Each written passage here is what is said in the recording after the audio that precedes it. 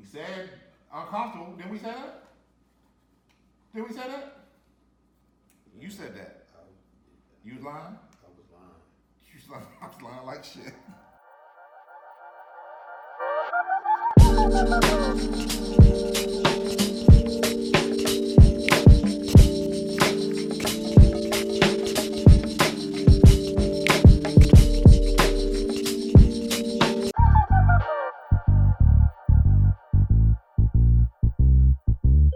Welcome to episode 2 of Tune the Fork. Tune the fork. Yeah, man, we appreciate everybody tuning in. Yeah, appreciate the love from the last episode. For sure. We wanted to chop it up this time about something a little bit more serious. Obviously, it's 2020, and that means a lot of different things to, different people. Yep. And we've certainly been impacted in it Yep. by it a certain way. And we were thinking about what the next topic was going to be about, and we were talking about, just all of the emotional strain and all the ways in which people have been challenged during, this pandemic in 2020. Sure. And it caused me to kind of think back to, the emotions that I've been struggling with all the way through. So we decided to have a conversation about invisible pain, which, some people call depression, some people call bipolar. Yeah. There are a lot of technical terms that, are out there that basically just describe people going through something pretty dark that makes them feel separated, alone. Clinical words. Clinical words, yeah. And, being that we're not clinicians, Not at all. and no matter how much therapy we've gone to and through, we are in absolute zero position to tell somebody how to do their shit. For sure. We wanted to basically, I think, use this as an opportunity to share some conversations that we've had with other people about how they've struggled, through 2020 and even the years before that, how we personally have kind of been struggling with things, because I'm one of those kind of people where, some people say I'm the life of the party. Some people say, I'm extremely, outgoing and help people. And people don't really understand that there's a lot of work that I have done, behind the scenes to show up as this person. And even though, I'm showing up as this dude, I'm actually doing a lot of work to heal myself through the process. So, Sure. what do you think, man, about how you've been kind of managing and going through, and what have you been, I guess, dealing with, just in general?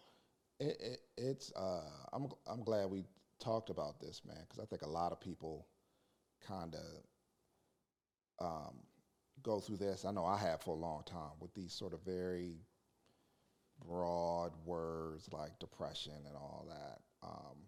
But what I've discovered just in this time, in this, summer, COVID summer, is that a lot of it is not, it's stuff that you haven't dealt with from a long time. Like, it's stuff that builds and piles and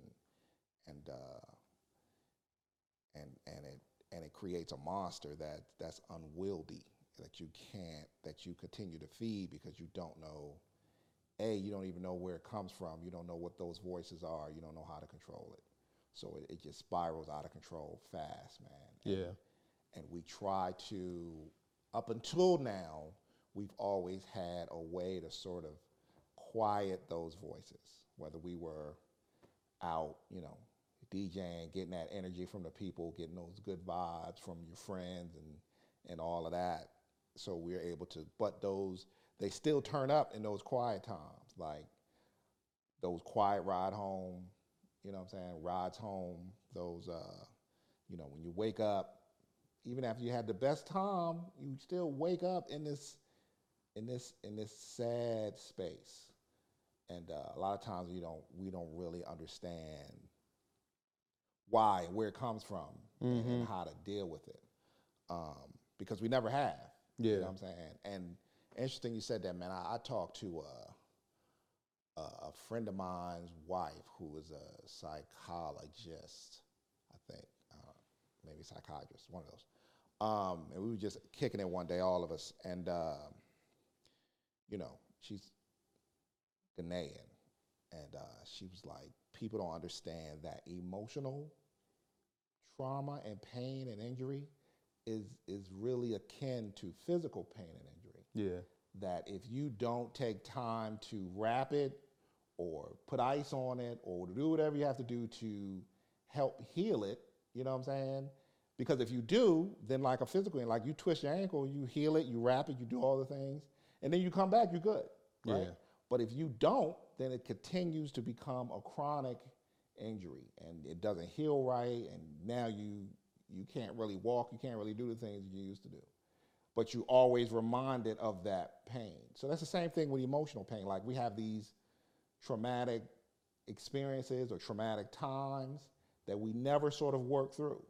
So it's just a chronic injury that always presents itself. And I thought that was deep how she, you know, I mean, she went on and on, man, to talk about, you know, pain, emotional pain. Sometimes it's acute, meaning that it's something that happens, like when you fall and break your arm. Yeah. You know what I'm saying? That's an acute, like a traumatic injury.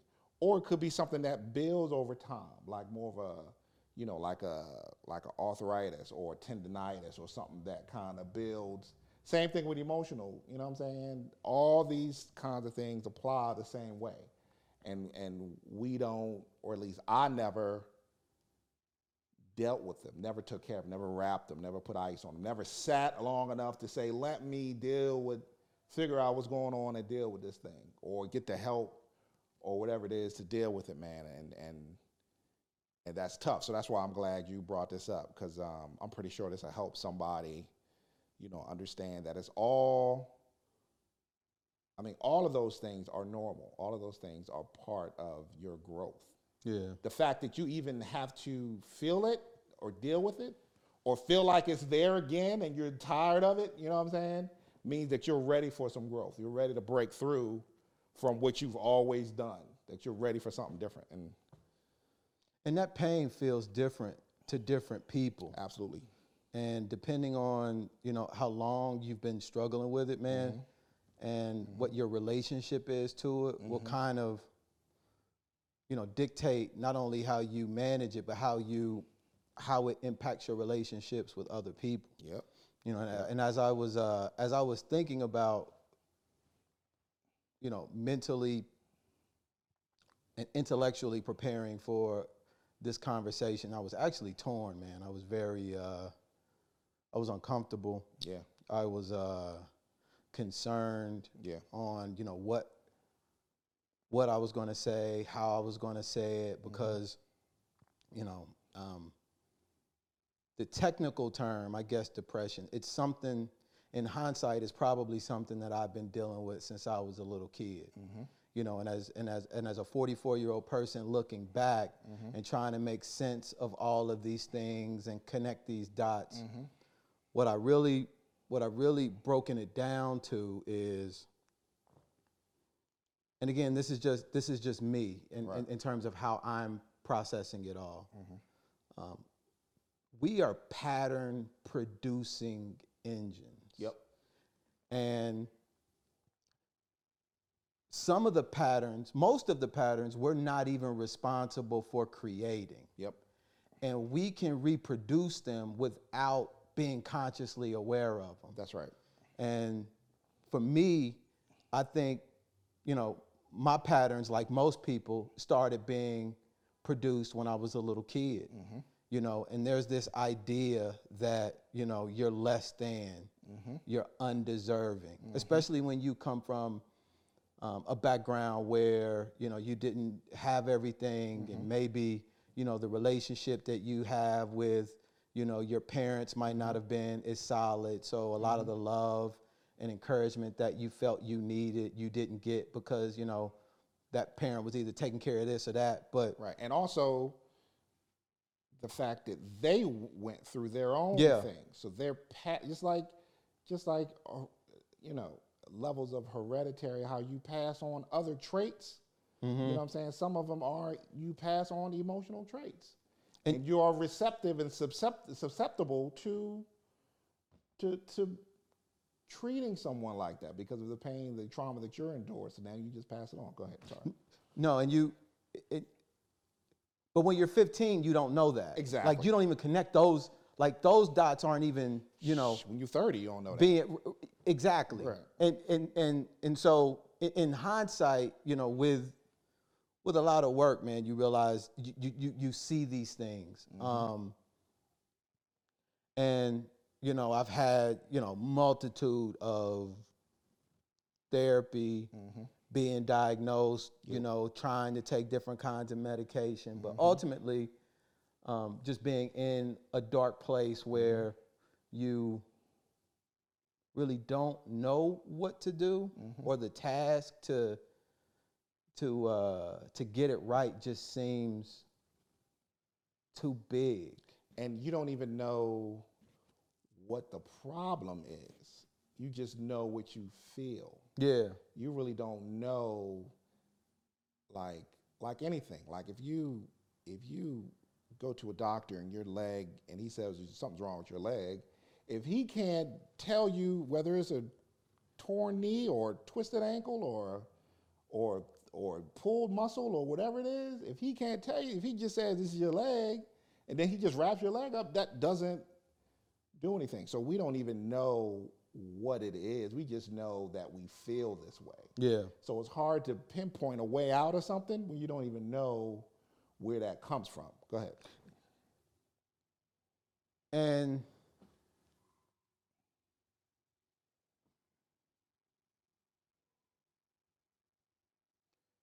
because you didn't create it, to your point, you don't know where to start. Right. You just know that you feel this way. That's right. And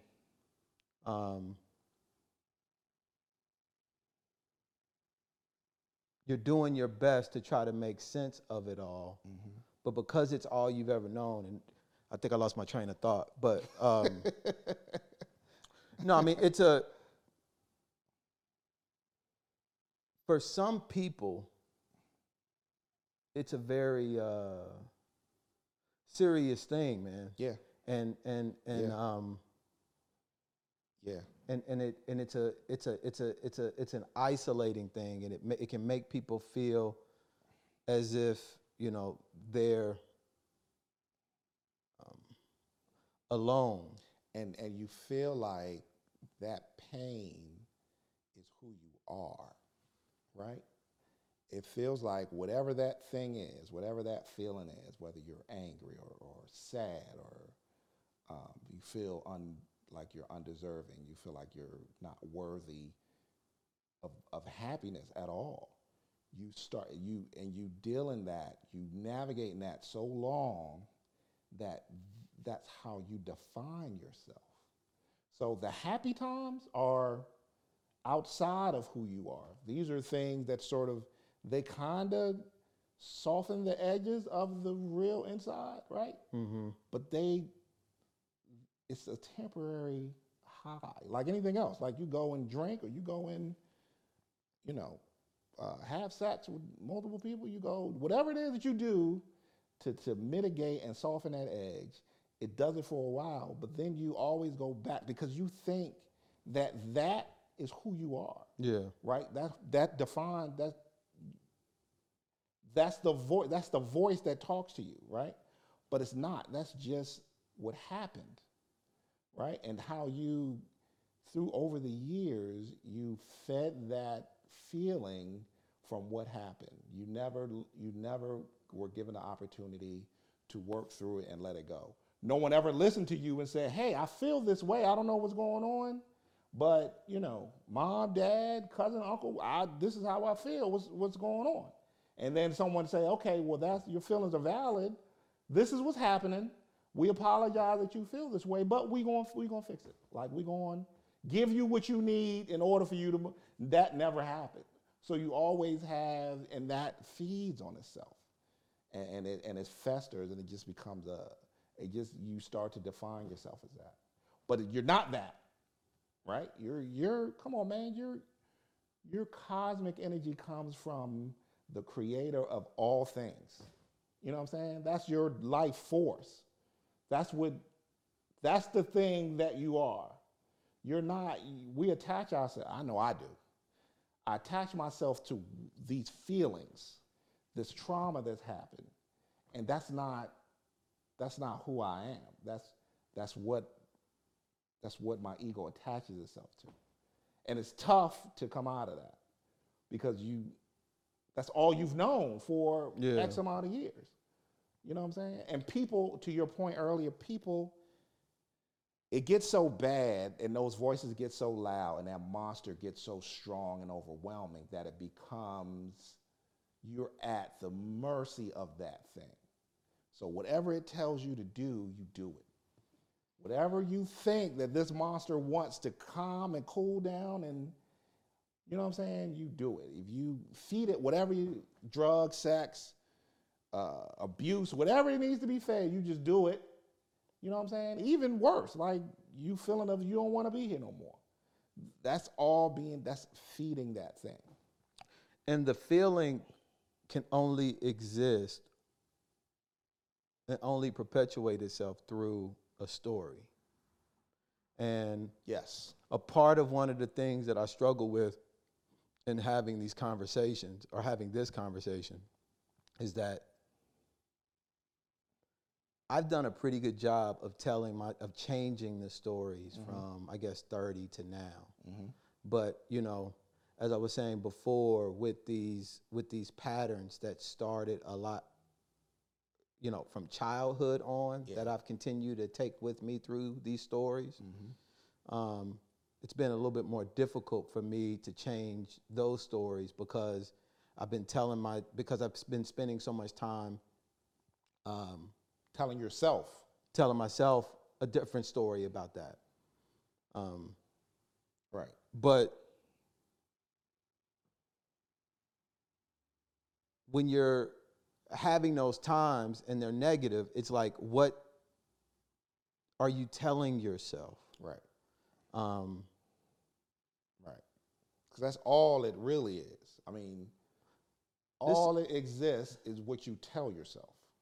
That whatever happened, right? A lot of times it definitely happened, and you definitely have a feeling behind it, and those experiences are definitely traumatic and valid and true. But we spend so much time telling ourselves over and over and over that same story, that trauma, and you know, and also this psychologist told me that trauma is when you think about something that's happened before, and you feel the exact same way that you felt then. You feel the level of pain and anger or whatever it is. When it physically, like you get sweat, you get angry, you get flustered, you start to go through the same emotions that you went through then, that's when you know it's trauma. And that's when you know that there's a bigger problem. Like it's not just you recalling a bad time, right? That's one thing. And damn, that was rough back then. You know what I'm saying? It is when you feel it, like physically, you feel the same anger, you feel the same pain, and you feel the same sadness, you know what I'm saying, as you did then. That's when you know that it's something heavier that you gotta really work through.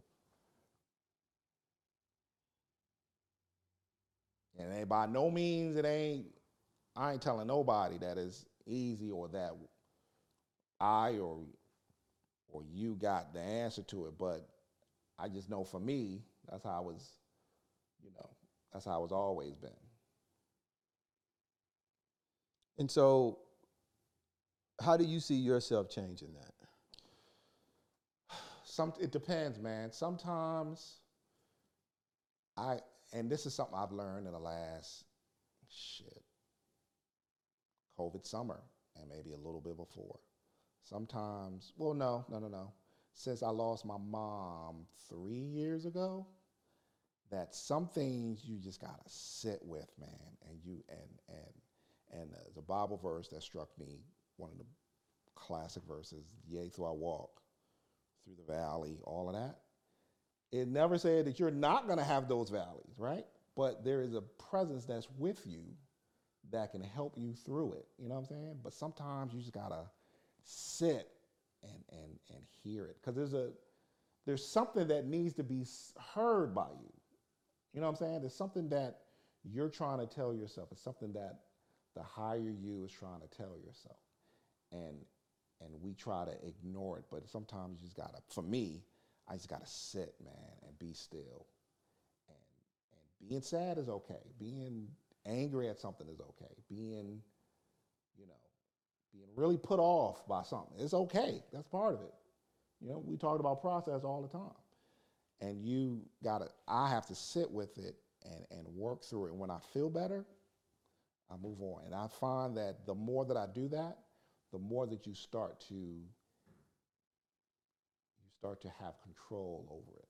It doesn't like drive you right out to do, you know what I'm saying, to these external expressions of anger and sadness. You know what I'm saying? So you say that when you do get into these moments, you sit with it and you sit in it for a minute, and then you feel better after a while, and then you go out. Is that either one? And again, this is just me. Right. Everybody has their own process. Sometimes I feel better, like when I get extremely sad about my mother or my dad or whoever I lost, I do sit with it. And then eventually I start to feel better. But if it's something that, like some traumatic, something that's happened, then sometimes I got to sit with it. And then sometimes I got to be like, all right, let me get up and do something. Let me go listen to some music. Let me go, make a move to do something. Let me get some activity that'll help me. But recognizing it, you know what I'm saying? Because I think a lot of times when I don't, then it comes out and doing something really stupid. You know what I'm saying? Yeah. But if I recognize it, then it allows me to not let it drive me to do something that I am in control of what my next actions are, my next moves are. It took me a long time to understand the things that I needed to help get me out of it. Yes. Like I stayed in those places. Mm-hmm. Like, so when you talk about sitting in them, mm-hmm. I would sit in them, bro, like I couldn't get out. And and even when I got out, it was an extremely temporary moment. Mm-hmm. And then I would go back into it. And maybe that's where they come up with this whole, like, whatever idea, bipolar, whatever. But like I would be in it and could not, pull myself out. And even when I was in those moments of extreme darkness, mm-hmm. it would, I would be having these conversations, mm-hmm. like, and all of them would be conversations that I did not start, but I find myself engaged in. Mm-hmm. With who? Huh? With who? With myself. Okay. But what? Go ahead. No, you go. What were you gonna say? But what part of yourself? Who's talking? If you had to put a person on it, like you're talking to. I would say it's kind of, I would say maybe like the ego, because it was, for me, depression is a loop. Yeah. For me personally, mm-hmm. the concept of depression mm-hmm. is a loop, a pattern, whatever, mm-hmm. of thinking and of internal conversations mm-hmm. that I cannot break free of, mm-hmm. that I couldn't break free of, that I felt I couldn't break free of. Right. And so those conversations were like, you aren't enough. Mm-hmm. You're mm-hmm. extremely sad. Mm-hmm. Shit is hopeless and helpless, and there's nothing you can do about it. Yep. You deserve what you are feeling. Dog. Yep. The despair that you feel is mm-hmm. what it is. And then I would sit there and be like, well, damn, well, what else? What around me reflect something different, you Right. know? And even if I had love, even if I had support, even if I had those things, Right. I couldn't see them. Right. And it wasn't until, and this work I had started like early on, like when I was 19. My brother, who's actually, you know, a psychologist, gave me a book called The Road Less Traveled. And I read that book and I was like, okay. And then I started understanding a little bit more. And then I started going down this rabbit hole. And even though I was acquiring all of this intellectual knowledge on the mind and spirituality and like I could articulate it. I understood certain, you know, rules and tools to use when you go in these places. But once you, shit, man, you know, I would think I was overcoming something and then an opportunity would present itself. And it was like, shit, I felt like I was just going 20, 30, 40 steps backwards. Yep. And didn't understand why, you know, all of that kind of stuff was happening. Yeah. And then it made me feel like I couldn't get any quote unquote better. Right. Because the whole premise of my journey started with a question. And it was a basic question. Why am I broken? Why? Like, I didn't do anything. Right. I didn't ask to be here. Right. But I'm here, and I feel like I came from the factory with a defect. And now the world is saying, you got to fix it. Right. And I don't have no tools. Right. I don't have no motherfucking owner's manual. I really don't even know what the defect is. I don't even know what the defect, I just know whatever it, like, It ain't right. it's not right. And so I embark on this journey to answer that question. And then through that, I start asking a bunch of different other questions. How do you fix it? And then blah, blah, blah, blah, blah. And then through this whole effort, then you realize you're not broken. Just to figure that out. And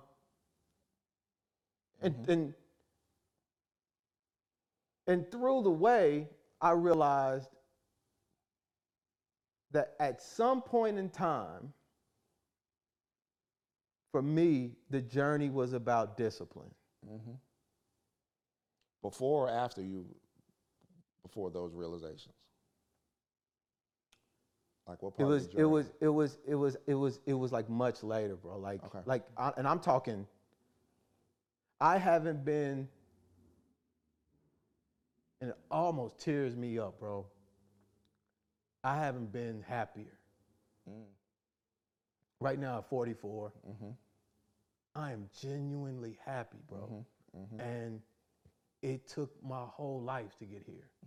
And, you know, I've spent a lot of time over the past couple years just basically implementing these things to basically say, you know, this is work. And it is some of the most difficult work that I will ever do in my life. But it is necessary, and it's not because I'm broken that I got to do this work. This is work.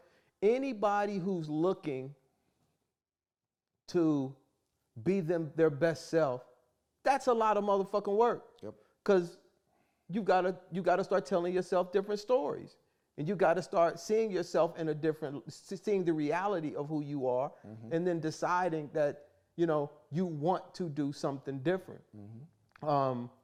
And so, like for you, when you were in those dark places, and you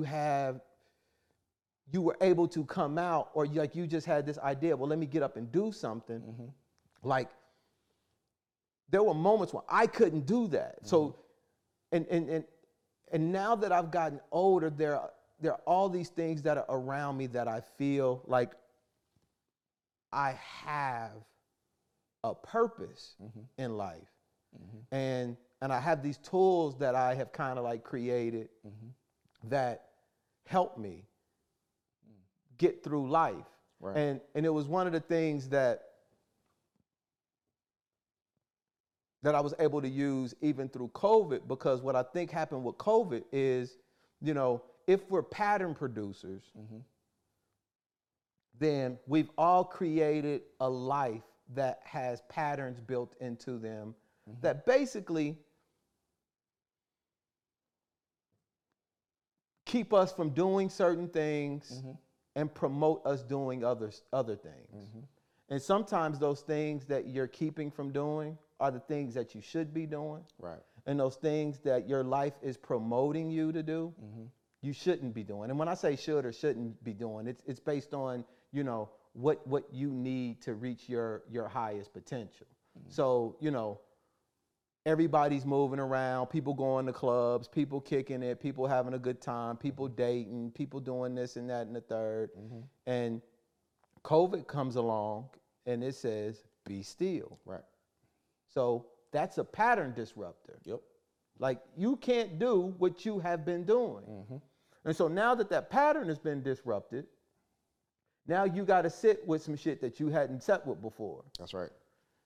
By yourself. And by yourself. Yeah. So you even can't when go you're to in a house full of people, you right. gotta sit with by yourself. Right. And the house full of the people might have been the people that you were running from. Right. Exactly. Exactly. So now you can't go to the club and find some ass. You can't get distracted. Yeah. You can't do all of these things. Yeah. And now you start to feel anxious because of it. And then you go on Facebook and say, oh, 2020 sucks. Right. COVID sucks. I'm just waiting for it to be over. Right. When COVID didn't create any of that shit that was in your life, right. It just exposed the areas that needed to be exposed that always existed. Yep. And a tremendous opportunity exists for people to learn more about themselves because they were all in pain, but it was invisible. It was something that you couldn't see because they did a really good job. It's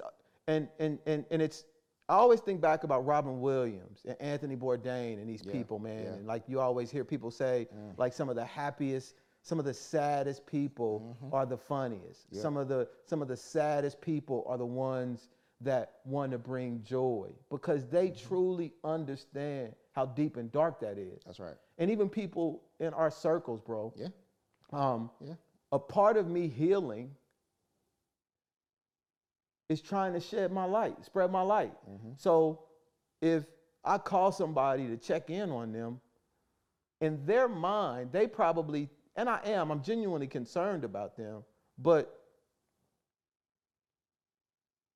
I'm trying to heal. Right. And I'm trying to stay healed. So a part of my medicine is helping people and checking in on people and being of service. Yeah. Because that's how I stay grounded. If I'm focused on someone else, if I'm focused on trying to reduce the pain in someone else's life, then that's giving me a function that I get to heal from. Yeah, and the thing about, like, when I think about healing, even if you took away the word healing and you said, you check on people because that's a way for me to exercise the happiness that I already have. Yeah. Right? So you continue to pour into that happiness, you know what I'm saying, bucket, whatever it is, by giving other people happiness, by caring about other people, by extending what we talked about before, like the grace, putting out all the things that you want back. These are things that you put out. Yeah. And you achieve that through first understanding what you've been through. Because I mean, I get that everybody's gone through some shit at some point, you know what I'm saying? But I think that, and I think you hit it around the head when you said that I discovered that I'm not broken. I had to find the wholeness that already existed. Yeah. You know what I'm saying? There was a voice that telling you that you were broken. There was a voice that was telling you that shit is fucked up. That's not who you are. There's a whole cosmic being in there that was dormant and silent and waiting to live but it was blocked by this monster that's surviving. Mm-hmm. You know what I'm saying? And there's a difference between surviving and living.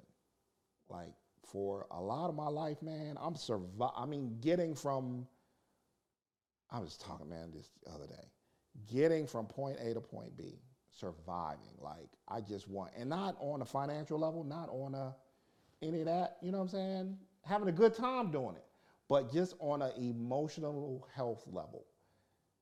Not wanting to be sad, not wanting to be super depressed. I just want to connect, go from the next not depressed day to the next one. Yeah. Not realizing that that's just surviving. That's just barely making it enough to navigate through, and these weeks run together and these years run together.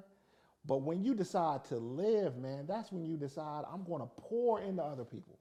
I'm going to be of service to somebody. I'm going to make sure that I'm doing this thing. And if you got kids or whatever, I'm going to make sure that I am breaking this thing that I carry with me from what my folks had before, that I'm not giving them this. I'm living, you know what I'm saying? I'm existing in a space that I understand my value. I understand that I'm moving towards my whole self. And it's there. Like we always say, man, you're running a race. The finish line is there. Well, the next baton is there. But we have to realize that we already exist as whole beings. That we just have to find it through all the muck and fuckery and bullshit and experiences and bad times and for all of that shit. We have to find through all of that and find that whole person that's there. You have to figure out a way to cut through those and see that there's a whole person in there. There's a whole, not even a person, man, there's a cosmic being, man. You stretch to the far reaches of the universe in what you're connected to, right? But we live in this isolated thing that we feel like that this experience defines us, or that experience defines us. So we internalize it and we become victims, and we shrink and shrink and shrink to all we are is that voice that's telling us that we ain't shit. But when you think about it, man, that's unbelievable to most people. Exactly. Myself included at times. I mean, when you think about it, you were born, and depending on your religion, you were told that you come out the box, you ain't shit. Yep. So you got to seek forgiveness. You send off the break. Right. Your flesh itself is a sin. Your flesh itself is a sin. So everything around you is breaking you down to something extremely smaller than the reality. Yep. And then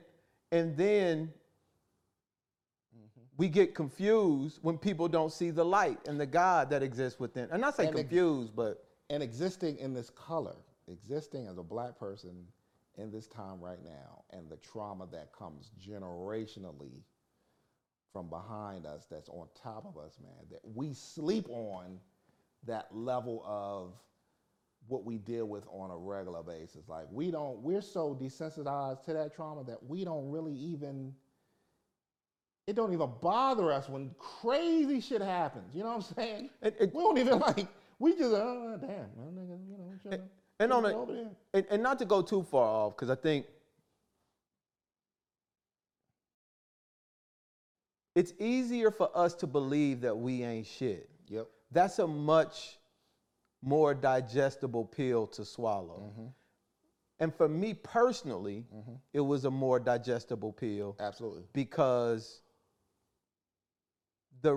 if I accepted the reality or the fact that I got to choose my reality and I got to create it, then that meant I had work to do. And you're accountable and responsible for it. Right. And so, because even when I was in those dark places, I wanted to give up. Right. If I'm being honest. Right. We live in a world of instant gratification. Yep. Give me a pill. Yep. Give me a book to read. Yep. Fix it. Give me a TED Talk to watch. Right. Give me tell me something easy that I need to do in order to go get this done. But again, this work is the most difficult, most important work you will ever do in your life, and it is worth it. And the world around you will open up, but it's about responsibility. For me, it's about responsibility and discipline. Yep. Because when I made the decision, I said, even if I gotta die, I'm gonna be happy. And I was like, and so I had to actually start doing things. And one of the things that I started doing was being disciplined. I found my buckets. Like I have these things in my life that I call buckets. And these are things that I have to feel regularly in order to maintain a peaceful state. Explain those. Break it down. So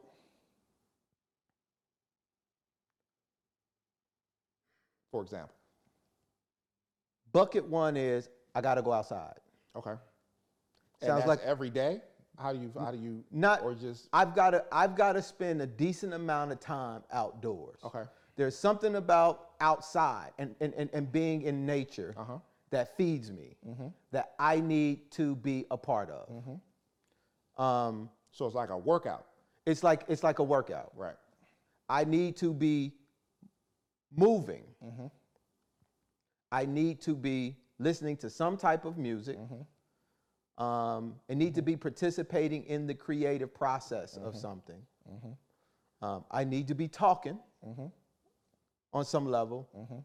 And I need to be helping somebody. Doing something in doing something of service to someone else. Right. And I generally look for people within my circle to do that first. And here's the thing. Those buckets, because I got the same thing, but like for me, I try to wake up early. I try to see the sunrise or the sunset, one of them. You know what I'm saying? Take 10 minutes, don't do shit, but watch the sunrise and sunset. I'm like you, I gotta listen to some kind of music. I gotta, and small shit, like I make up my bed. Like the small things that, like you just said, it's an exercise. It's an exercise in discipline. It's an exercise in just in doing something. So to your point, anybody, if it could be something small, it ain't gotta be this huge thing that you pour into yourself. Like this is things that you pour for your happiness. This is the process of you pouring into your happiness. It's an exercise. Go ahead. And so in the book, The Road Less Traveled, they talk about discipline and they talk about suffering. Right. And suffering and discipline are kind of like one and the same, because in order to be disciplined, like if you don't want to make up your bed, you're going to suffer from that. But if you committed to yourself to doing it, then you can get through the suffering. Because what I've actually done is tried to build, I think about stuff in terms of the future. Like I have to prove to myself that I am that thing. So what thing? Whatever it is. So like if I'm a good person, I've got to demonstrate that through action. Okay. I can't just sit here and say I'm a good person. But do you say from time to time I'm going to be this thing, or is it just an overall thing that you want to be a good person and you want to be this and you want, or is it, or do you pick something? Okay, I want to start being. I might pick different things. Okay. But that thing that I am picking has to be. Let me go back to one of my other buckets. Eating right is also another bucket. I have to eat right. If I eat like shit, and sorry to veer from that. So that's a part of my discipline. Right. I feel like I have to sacrifice a part of my life, and a part of my process is the process of discipline and suffering. So that because there's something on the other end Yep. that is greater than anything that I see as an obstacle. Right. Because it feels good and it helps me get out of those mental states, because it's hard for somebody to say, just get up and feel better. Oh, that's Like, impossible. I've tried that and it doesn't work. It's the stupidest shit you can say to anybody. Right. And they say, oh, well, it'll just all work out. Like, Shake it off. That shit don't never work. it's a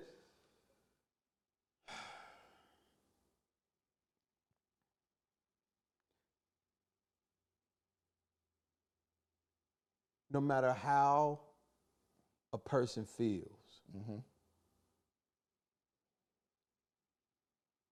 it's hard, but you can get over it. Yes. You can get through it. You can get through it. That's it. Because so many times we tell people, I think it's a mistake to tell people, shake it off or get over it or you'll be all right or any of that stuff, because they won't. What you can say is, I understand. You'll get through it. Whatever you need from me, I'm here. Whatever you need. I get it, bro. I get it. But once you start talking in what they, motherfuckers done, said to me, man, all you need to do is get that. Come on, man. That never, ever, ever works. When you empathize and you say, I get it, I understand. If you've been there, you say, I've been there. Whatever you need, you'll get through it. Whatever you need, I got you. If you need me, call me. If you need to talk, if you need to just hang out, if you just need to go get something to eat, you just need to whatever, hit me up. You know what I'm saying? I'm going to check on you and make sure you're good, But I think people need to start relating to people and stop fucking being their life coach. Like, too many times people have said, oh man, all you gotta do is, oh shit, you just need to, I don't wanna hear that shit. You know what I'm saying? Don't tell me. If you telling me how you dealt with it, if you say, when I did it, this is what I did. I went ahead and did this, I did that. Then I can say, okay, I can take what I need from that or not. But don't sit and tell me all I need to do. You know what I'm saying? Well, it won't, it's not even, there are varying degrees of this stuff, man. And the dude who hurt himself, the Jeep dude who hurt himself, there are extreme, those people exist. Those people may be listening.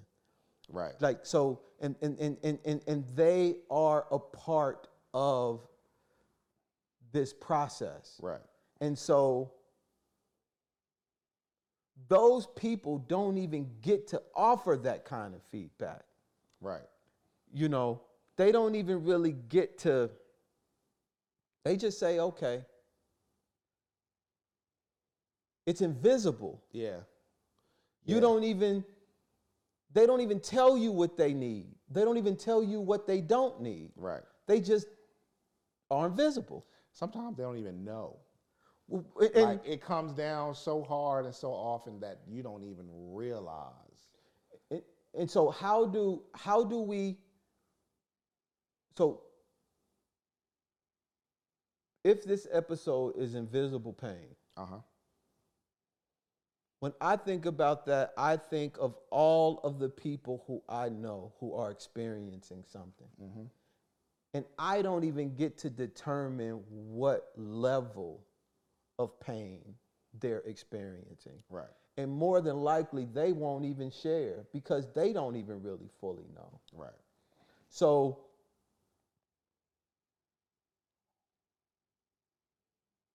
the idea of invisible, in terms of bringing that to light from my perspective, is to just say, I understand.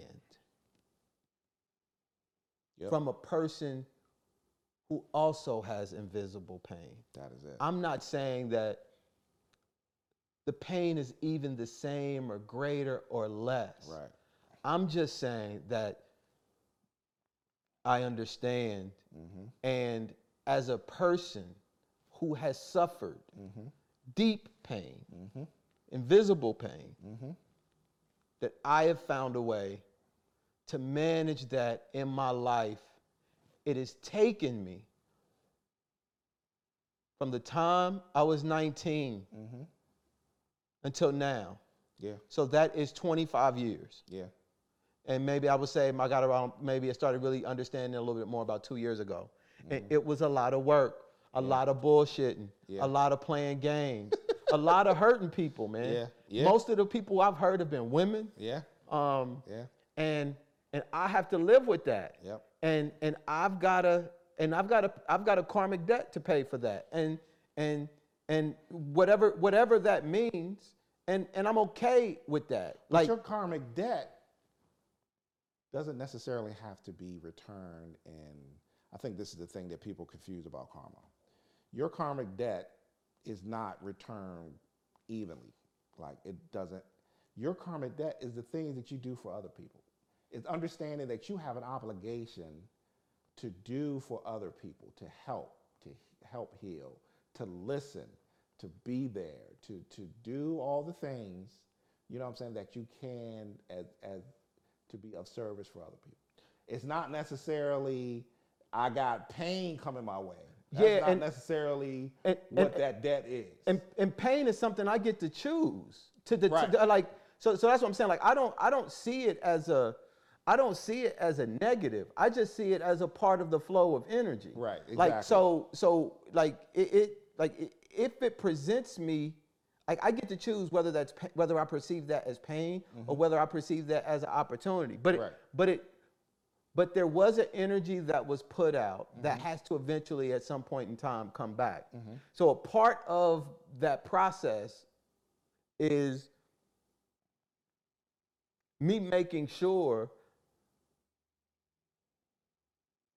that I'm doing the work that I need to do to make sure that I'm continuing to stay on the path for what it is that I know that I need to do, because it's life work, Right. and if someone who is experiencing invisible pain, like, and only you get to determine what that is, Right. and how deep that is, Right. And the fact that even the things that have happened to you in your past that you would deem as you know, cause other people pain or things that you're right. Sometimes, you know, there is an atonement that you have to have, right? But I also think there's a forgiveness that you got to give yourself because you were surviving. yeah, You weren't, I mean, this is not, you know, you weren't moving in a space of, you know, I'm just doing it just for the fuck of it. You were trying to survive and make sense out of your own existence. And a lot of times things happen in the way of that you hurt other people along that path with that process. But the atonement is understanding that and forgiving yourself. And then, like I said, doing things that help people, right? That's the balance. I think that a lot of times people are so hard on themselves because of what they, you know, whatever past that they have, whatever things that they might have done. I think it's critical that we forgive ourselves because we were, you know, fighting through to survive. And now that we're living, we have to forgive ourselves, but we also, the flip side of that is understanding that I have to get out and help somebody. I have to get out and make sure my people are good. I have to get out and pour into someone else. I have to get out and be an ear that somebody else might need. Or whatever it is that whatever that bucket is that you feel like you need to do, that's part of your atonement. And part of it is forgiving yourself, saying, I forgive myself. It's like you have to forgive other people. You got to extend grace to other people, and we talked about that. You also have to extend that same grace to yourself.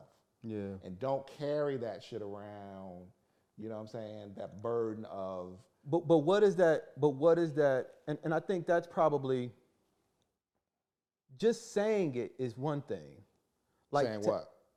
Don't carry it around. Right. Or forgive yourself. Right. Like those things are kind of like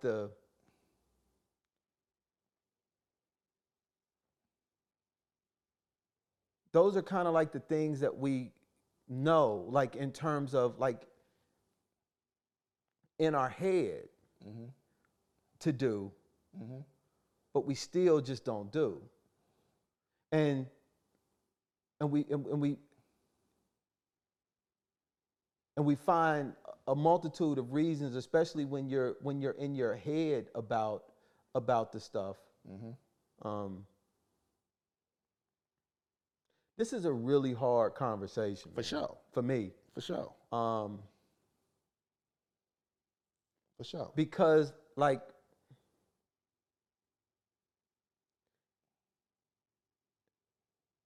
all things aren't created, all people aren't experiencing the same thing. Absolutely. And like this one size fits all for a solution like this, man, especially, and this is mainly just me coming from like where I've been, and like there's this space that exists between, oh, I'm just struggling, or oh, like in 30 minutes or in 30 days, I'm deciding to do this thing, whatever that is. Right. Like, I'm struggling because I'm trying to find a way to speak in a way that addresses both ends of those spectrums. Because the person who is at that end has gone through all of that. Like, and they're still there. And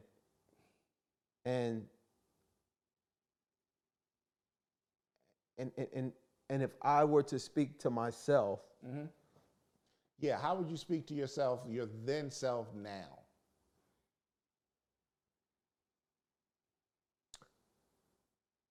everything you're telling yourself is not real.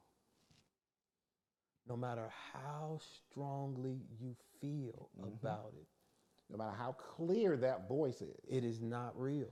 So what would you tell yourself to do? It is not real.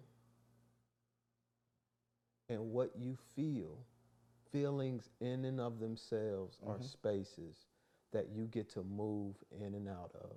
Yep. And that you do not have to live there. Like, you don't have to live there.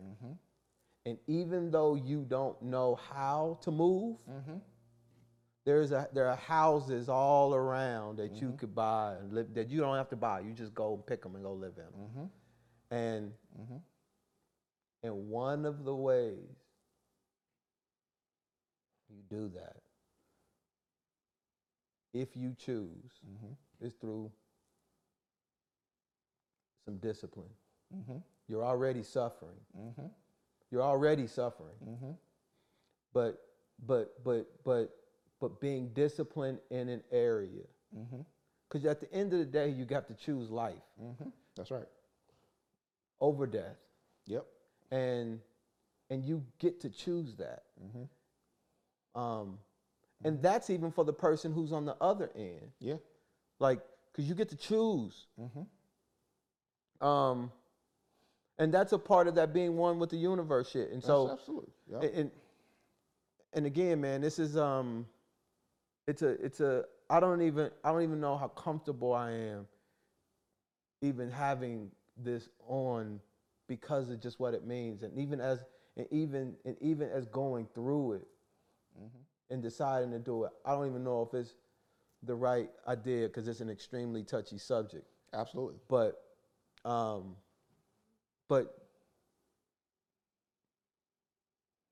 just it's real, bro. it's real, and what you said is critical because understanding. I think the key is those things that you are saying. That voice that you hear is not who you are, and and like we said last week, there's a process, and that process is sometimes day to day, sometimes it's moment to moment, sometimes it's connect to connect, it's discipline to discipline. It is connecting from when you go outside to when you eat a good piece of food. It's when it's a process of doing something, of deciding to do something, right? Because I think the key to that is, man, it doesn't happen overnight. There's no instant. You can't walk in the store and buy happiness. You gotta find it, and it exists, and it exists inside of us. It doesn't exist. It's not an external thing. It's that whole person exists now inside of you. He's there, but we have to sift through and find it, and find that person. It's waiting. It's been waiting. You know what I'm saying? But these are just some tools, and whatever tool works, that's the tool you use. If therapy works for you, then that's the tool you use. If that's moving you closer to that whole person that you already are, then that's what you use. If the discipline piece works for you, then that's what you use. But you have to choose to move to, and it's just small steps. It ain't gotta be no large leaps. It's small, teensy things. It's just one moving. But you have to make a choice. You have to choose. Mm-hmm. And I see what you're saying, man. It's tough because you don't want to say the wrong thing to the wrong person at the wrong time. But I don't think that's what we're doing. I think we're speaking life to a very hard situation that we both have been in, deep down inside of, right? So speaking life to that, I think will help somebody who needs to hear. Somebody just might need to hear that voice is not telling you the truth. That voice is lying to you. And the reason why it's invisible is a very specific reason why it's invisible, because it can't exist in the light. Ooh, that's deep. Yep. And you well, that's the gem right there. And to actually even talk and to share and to give space to it is a very courageous thing. That's right. It requires a lot of strength, and anyone who is able to do that should be commended. Yeah. And understanding that it might not come out the best way, and it might be confusing, and this is why like circles and community are so important too, man, because I see my circle of friends, and they've always helped me through my life, man. Even when I was younger, when I was in high school or whatever, my homeboys, man, they were everything. And like now, my homeboys are everything. And so, if it's invisible, do your best to just try to shed light on it. That can also help. Because it can't exist in the light.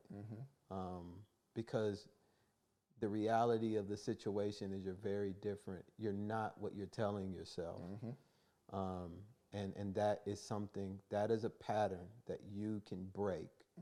But it's not something that you wake, for me, it's not. It wasn't something that I woke up and had broken.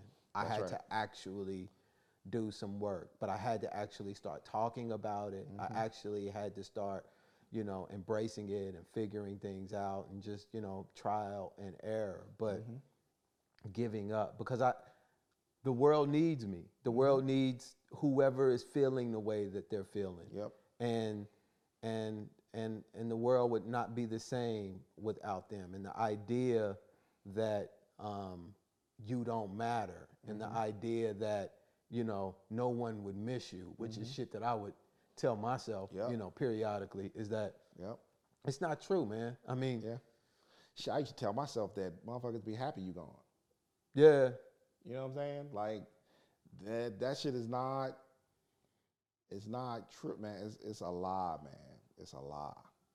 It's a lie, and it's a lie based on, like I said, that pain and that anger and that sadness, man.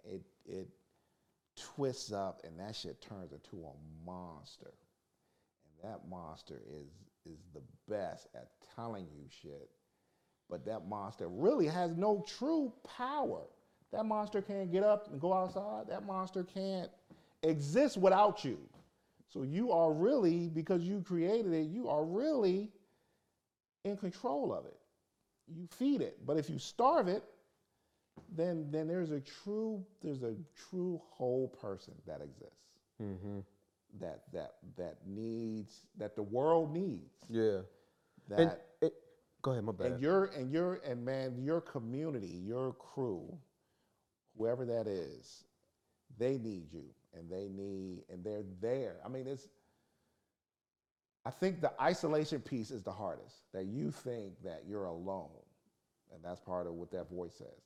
But you don't understand, man, it's a whole community of people who've gone through it, going through it, beginning to go through it, need to go, you know what I'm saying? Need the voice of someone who's gone through it, that you might then help someone else. Yeah. You know what I'm saying? Who come out with a different outcome.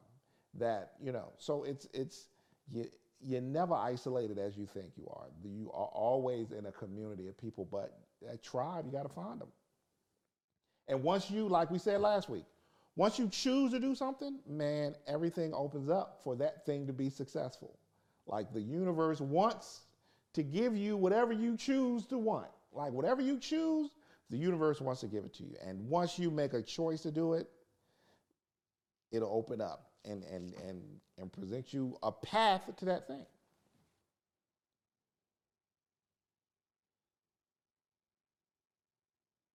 Yeah. I definitely wanted to say, if anybody is listening and they're feeling like they're going to be doing anything, definitely reach out to someone. I think we're going to put in the link below, like some links to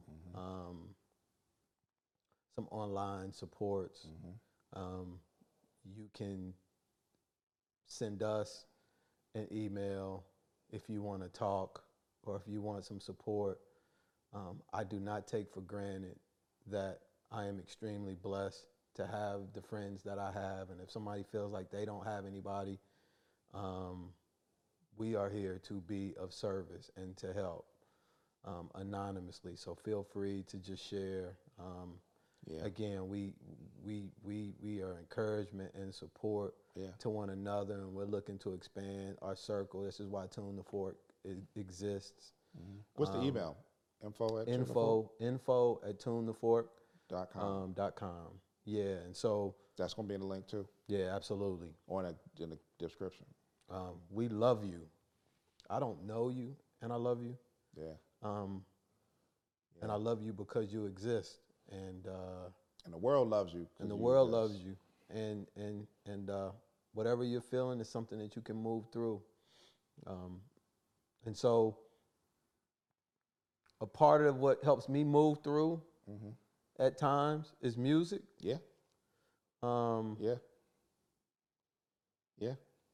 And some of the stuff that I've been listening to lately. I've been listening to some old R&B, I've been digging into Holland, Doja Holland a little bit. Like they got some slow jams, man. Monsters. And Monsters. been listening to this dude, this jazz dude, Matthew Halsall. I'll put it in the link below, but House, I can't remember. But his stuff is pretty cool, and it's kind of,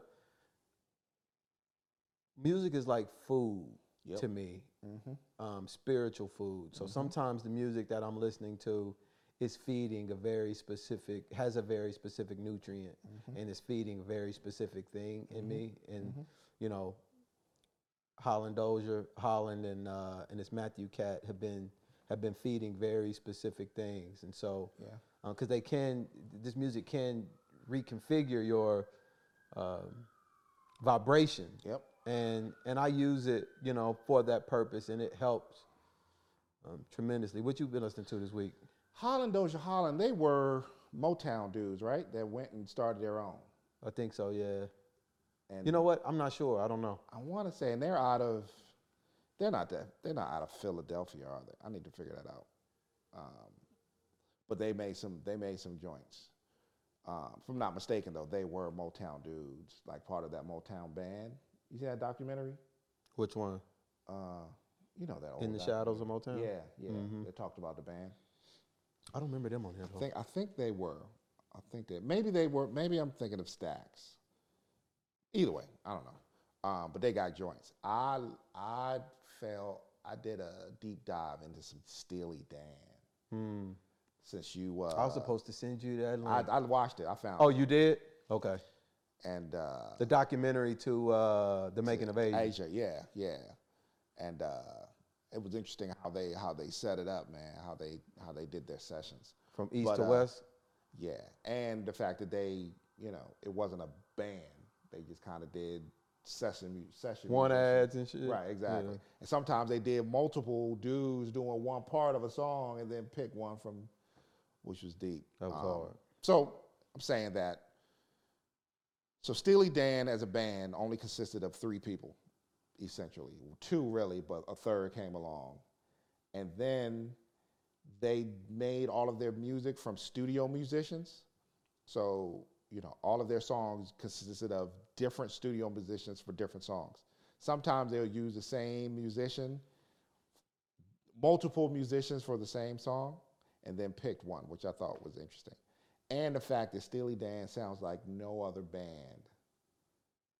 I don't know what it is about them. That's so like clean. I don't know what it is, but they are. I mean, it's soul music, but it doesn't sound like soul music. It sounds, you know what I'm saying? I don't know what the hell it is. It has a pop. I don't know if I would necessarily. I don't think I would ever categorize them as soul music. Really? I Maybe I'm definitely tripping. feel like they are soul. What would you categorize? I mean, there's a lot of jazz in it. Maybe rock. I mean, rock, dude, really? I don't know about soul. Man, they are soul music to me. I think they just maybe. I don't know. I would never. Not funk. Not like, on the spectrum of black music, not funk, not like James Brown, Cameo, Parliament, but definitely like soul, like, I can't compare them to anything but any other band, but you see them as rock? I don't see them as soul. Like, I know I like their music, and I know they they get in the pocket. Listen. Like, consistently. Yeah. But yeah, I don't know if What about average white band? What would you consider that? Funk? What do you consider soul? Give me a soul band, soul music band of that era, like 70s, 80s. Tower of Power. Earth, Wind, and Fire. You wouldn't consider them funk? Who? Tower of Power. No, you know what? They would probably be more rock. Who? Tower of Power? Rock, funk, yeah. Because their slow songs were their slow songs. The only thing that was soul about them was their slow songs. True. So like, what is hip? That's funk to me. Yeah.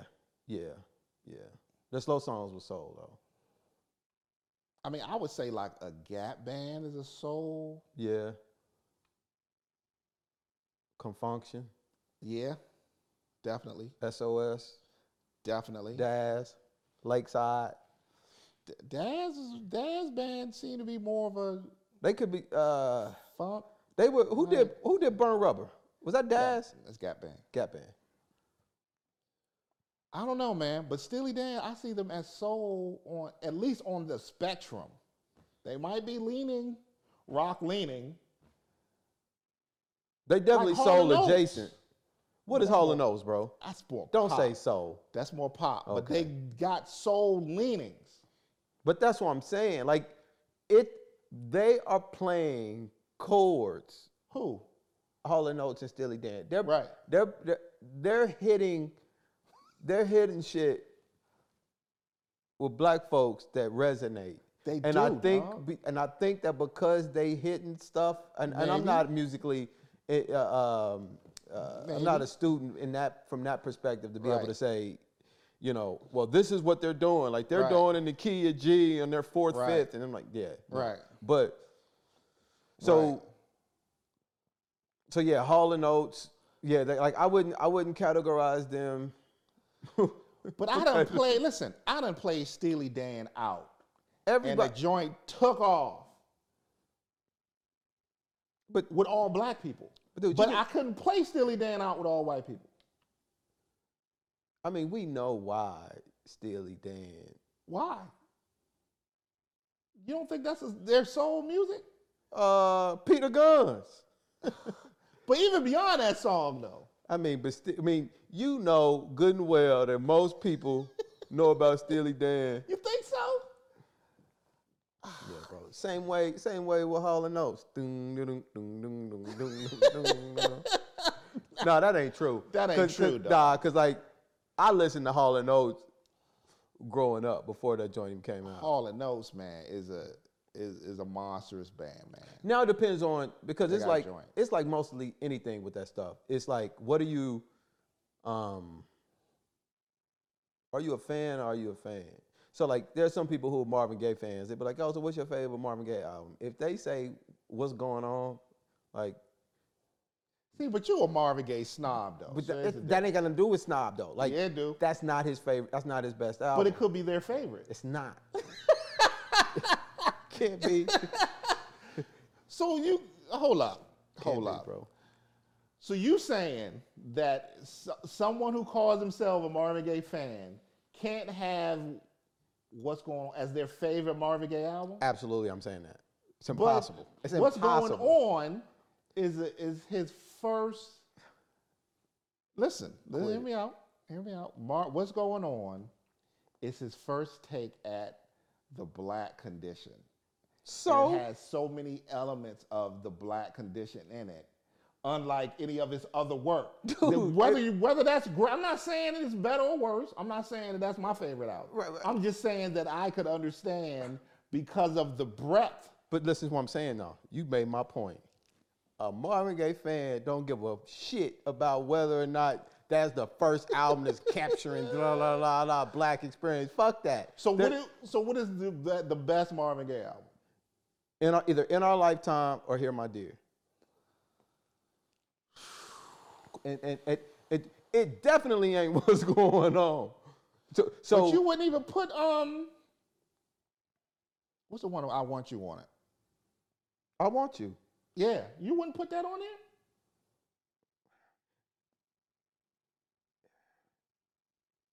I think Hear My Dear is better than I Want You. I think Hear My Dear is better too.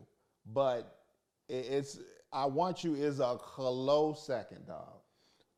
So only Leon Ware is why I don't even really classify I Want You as a Marvin album, bro. Why?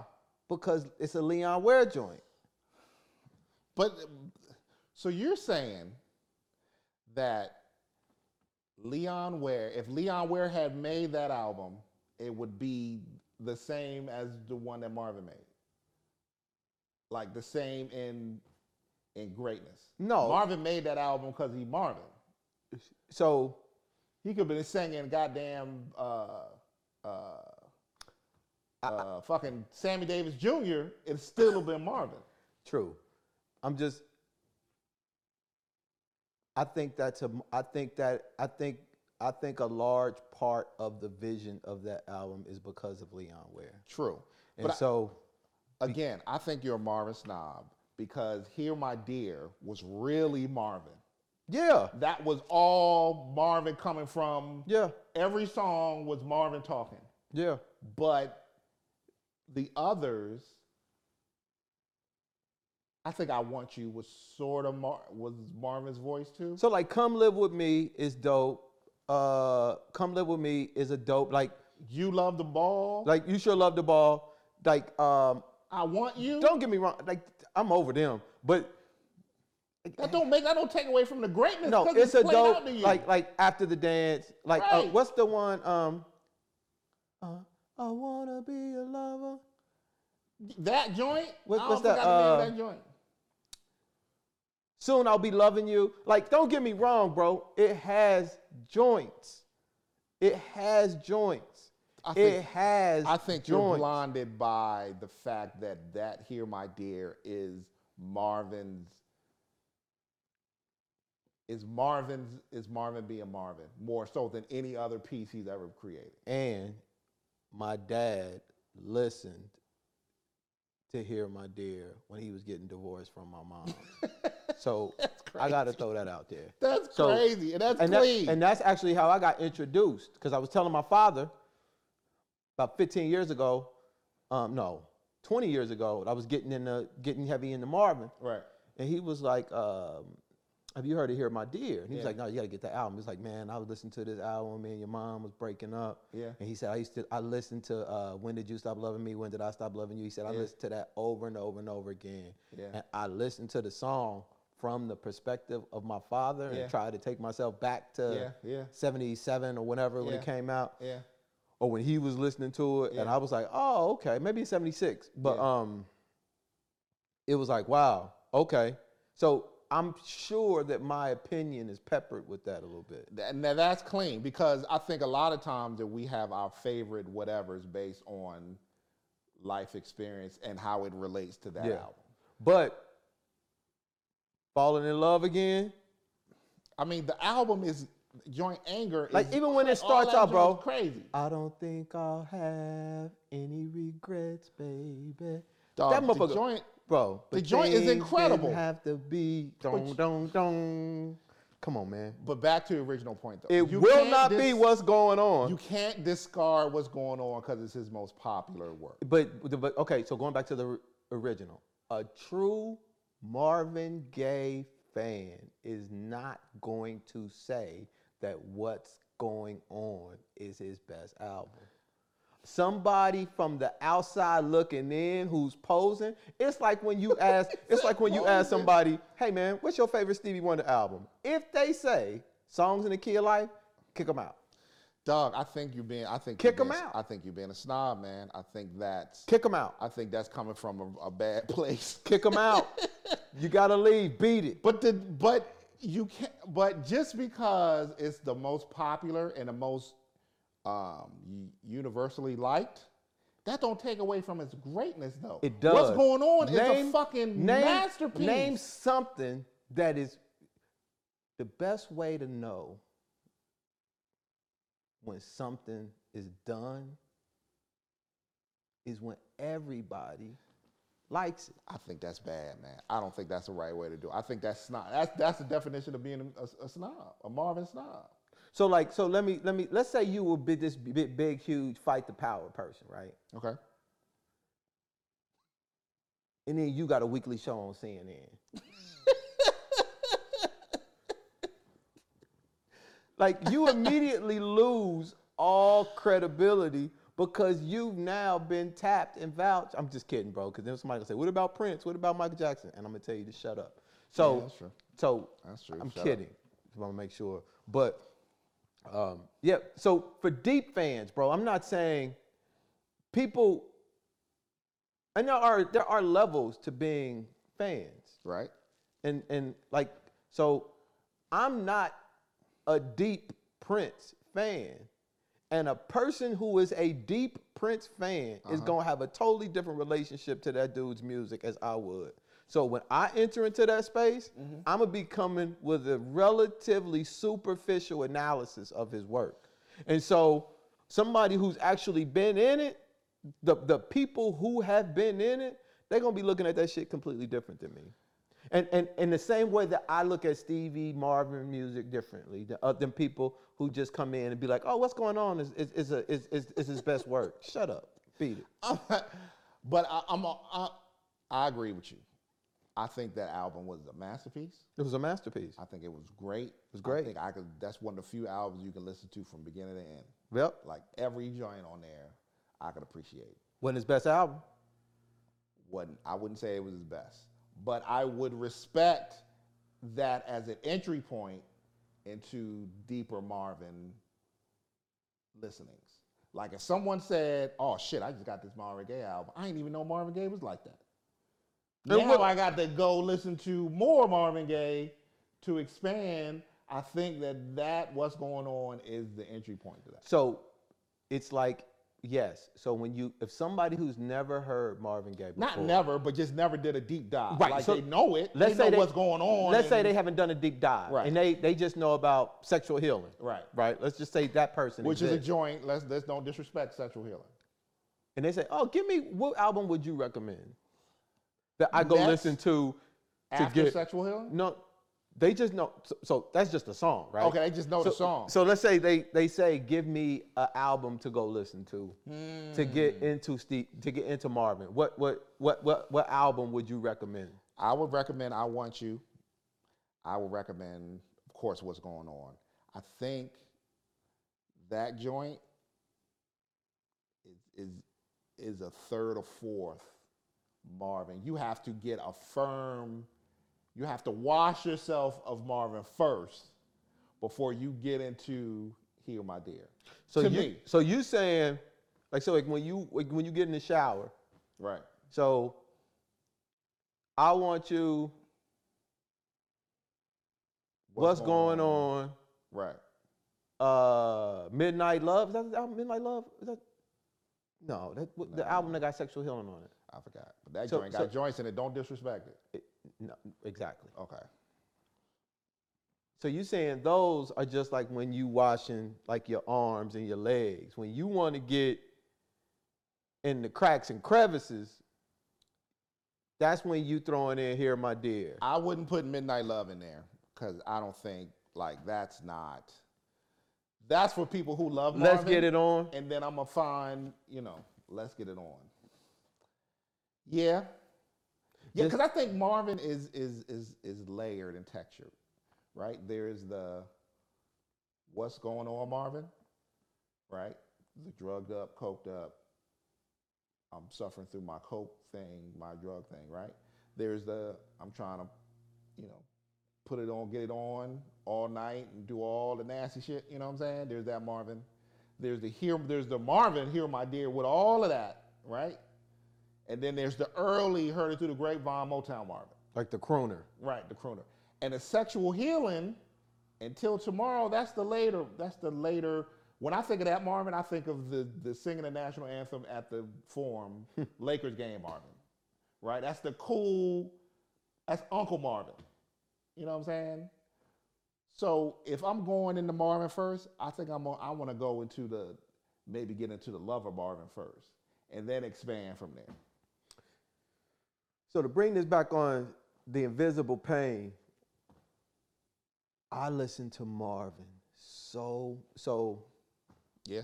When I think about music, artists, yeah, who communicate pain, yeah, dog. I feel that no one is able to do that better than Marvin Gaye. Ever.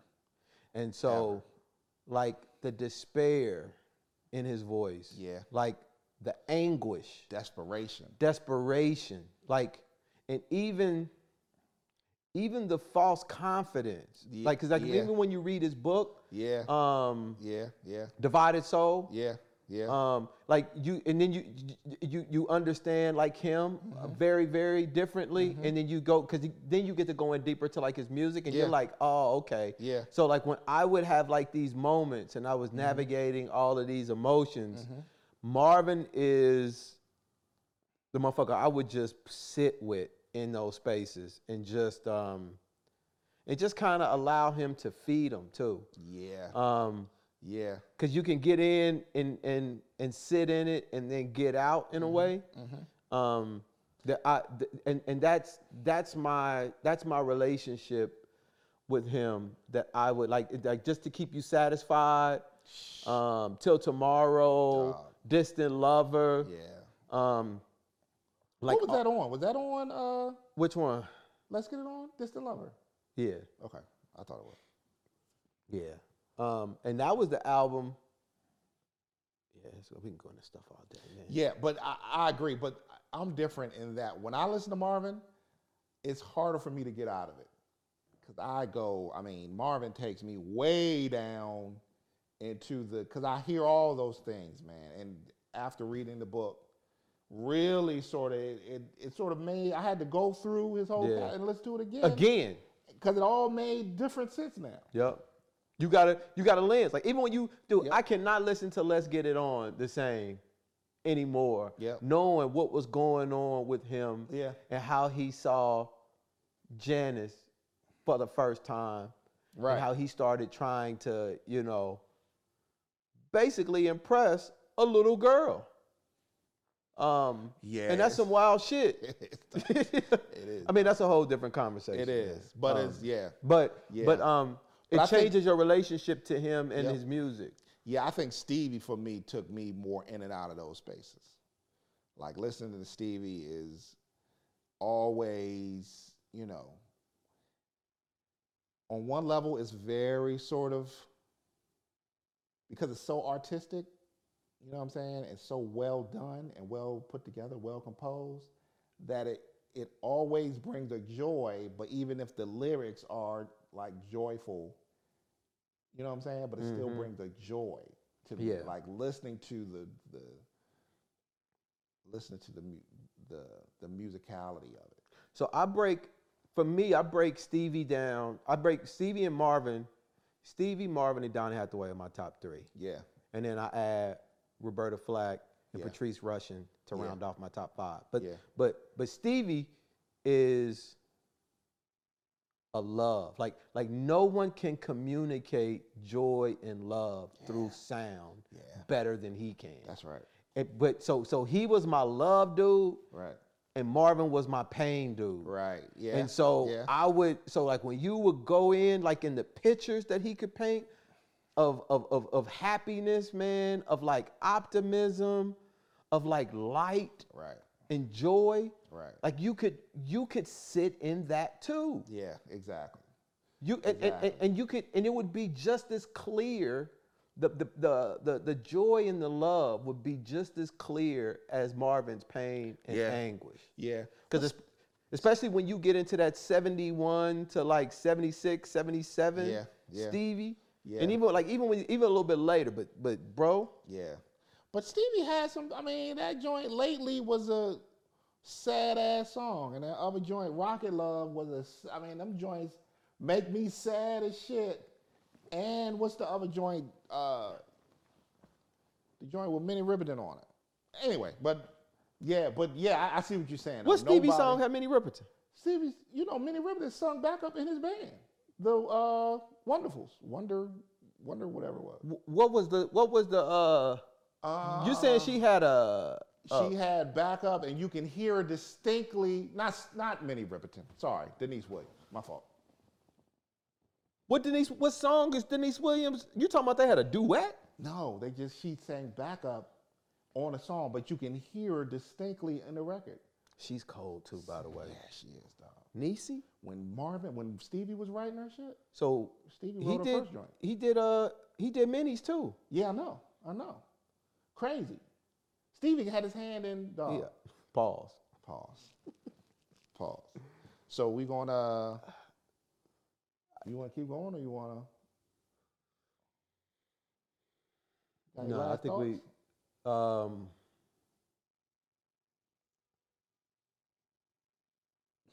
Let me pause again. Hit me with the pause for a second time. That might be how we end all the joints. Got to come to that. You always got to come to that.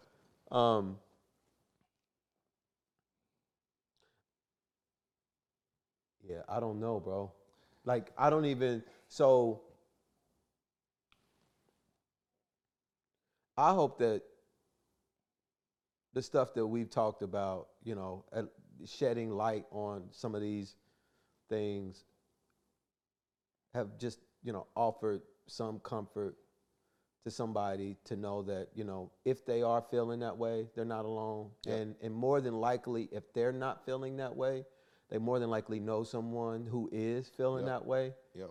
And Yeah. and to keep your antennas up, Yeah. keep Yeah. your hearts open. Yeah, because people are struggling, man. They really are. And And they hearing struggling. hearing from someone Yeah. unexpectedly Yeah. is one of the greatest gifts I think you could give someone who is feeling that way. And not from a, you know, hey man, why you feeling? Yeah. Just from a, what's going on? Like, Yeah. you know what I'm saying? Just from a very, it ain't got to be nothing heavy or deep or any of that or judgy or any of that. It could just be what you do today. But it could be too. Like, Right, if it like, goes there. Like it. For me personally, I think that, man, don't nobody call me and say, I just wanted to, you know, man, I think you're an awesome person, bro, and you are loved. Right. And Right. I've seen you move a certain, I'm not, like, you know how awesome that would be to get Exactly. that from somebody? Like, Exactly. Like, so I get a lot of people calling bullshit. Right. But, you know, and not to say that that's wrong. Right. But like, Right. it, you know, to tell somebody, I call my, so to call somebody and be like, you know, I just wanted to let you know, man, you matter and the world is better because you're in it and I love you and I'm glad that you're in my life. And that's it. Like that would, like, if it's genuine and if you feel it. Right. And if you have that kind of relationship with that person, stop making excuses Yeah. to not touch someone's life. Yep. Because they need it. Yep. And if it's invisible, and if your Jeep buddy, if something can happen to him being, you know, the most magnanimous motherfucker in the room, like there are other people in our lives that are experiencing that kind of pain that we are unaware of. Yep. And we've got to take these moments, no matter how you're feeling in COVID, no matter what's going on. Yep. You could be in the worst shape possible. But one of the ways that you might get out of that is by helping someone else get out. And being of service. Yep. Being of service. So call that person. Yeah. Let them know that you love them. Yeah. Let them know that you're there. Just Yep. show up. That's it. Just show up. That's it. And again, stop and take it away. You know, I don't know. I'll leave it there. Yeah, and you don't have to, like I said, you don't have to know the right thing to say about their situation, whatever that is, whatever they're going through. You don't have to know the specific clinical terms or the specific treatment for what they're going through. You don't have to have the answer. You just have to, sometimes you just got to be there. Be there. Yeah. And someone knows that you're there, and that means something. That means that they aren't feeling isolated and alone. 'Cause sometimes people feel isolated in a room in a house full of people, man. Yeah. And for somebody to reach out and just, you know, and like you said, and just say that they matter, it means something. So, and we're also gonna put links in the description, man, to some of those interesting things that we can pass on. The and book, like I said, wide open to send us comments, send us emails. info@tunethefork.com. And the book, The Road Less Traveled, it was the first book I read that really changed my life and my perspective on a lot of this stuff. And so I'm going to put a link to that as well, and hopefully it helped. Thank you, Brother Reg, for recommending that book to me at 19. He told me to read Monster Cody, And he gave me Monster Cody, and because I was in my I was in a different mode back then, and he gave me a Road Less Travel. But these things are present. So again, don't forget to like, subscribe, and hit the notification button, man. And also, before I forget, Tall Black Guy on the intro and outro, fire. Go check him out on Bandcamp. He's amazing. Also, who we talk about today? We talked about Steely Dan. You talked about music. Jazz dude, Matthew Halsall, something like that. He'll be. I don't know how to pronounce it, but it'll be in the. Yeah, we talked about Marvin Stevie, a little bit Donny Hathaway. So go check them out too. Yeah.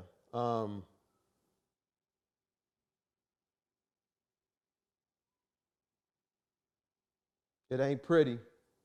Nah. Shed some light, shed some love. Yep. Thank y'all for joining. All right. One love. Peace out. Peace.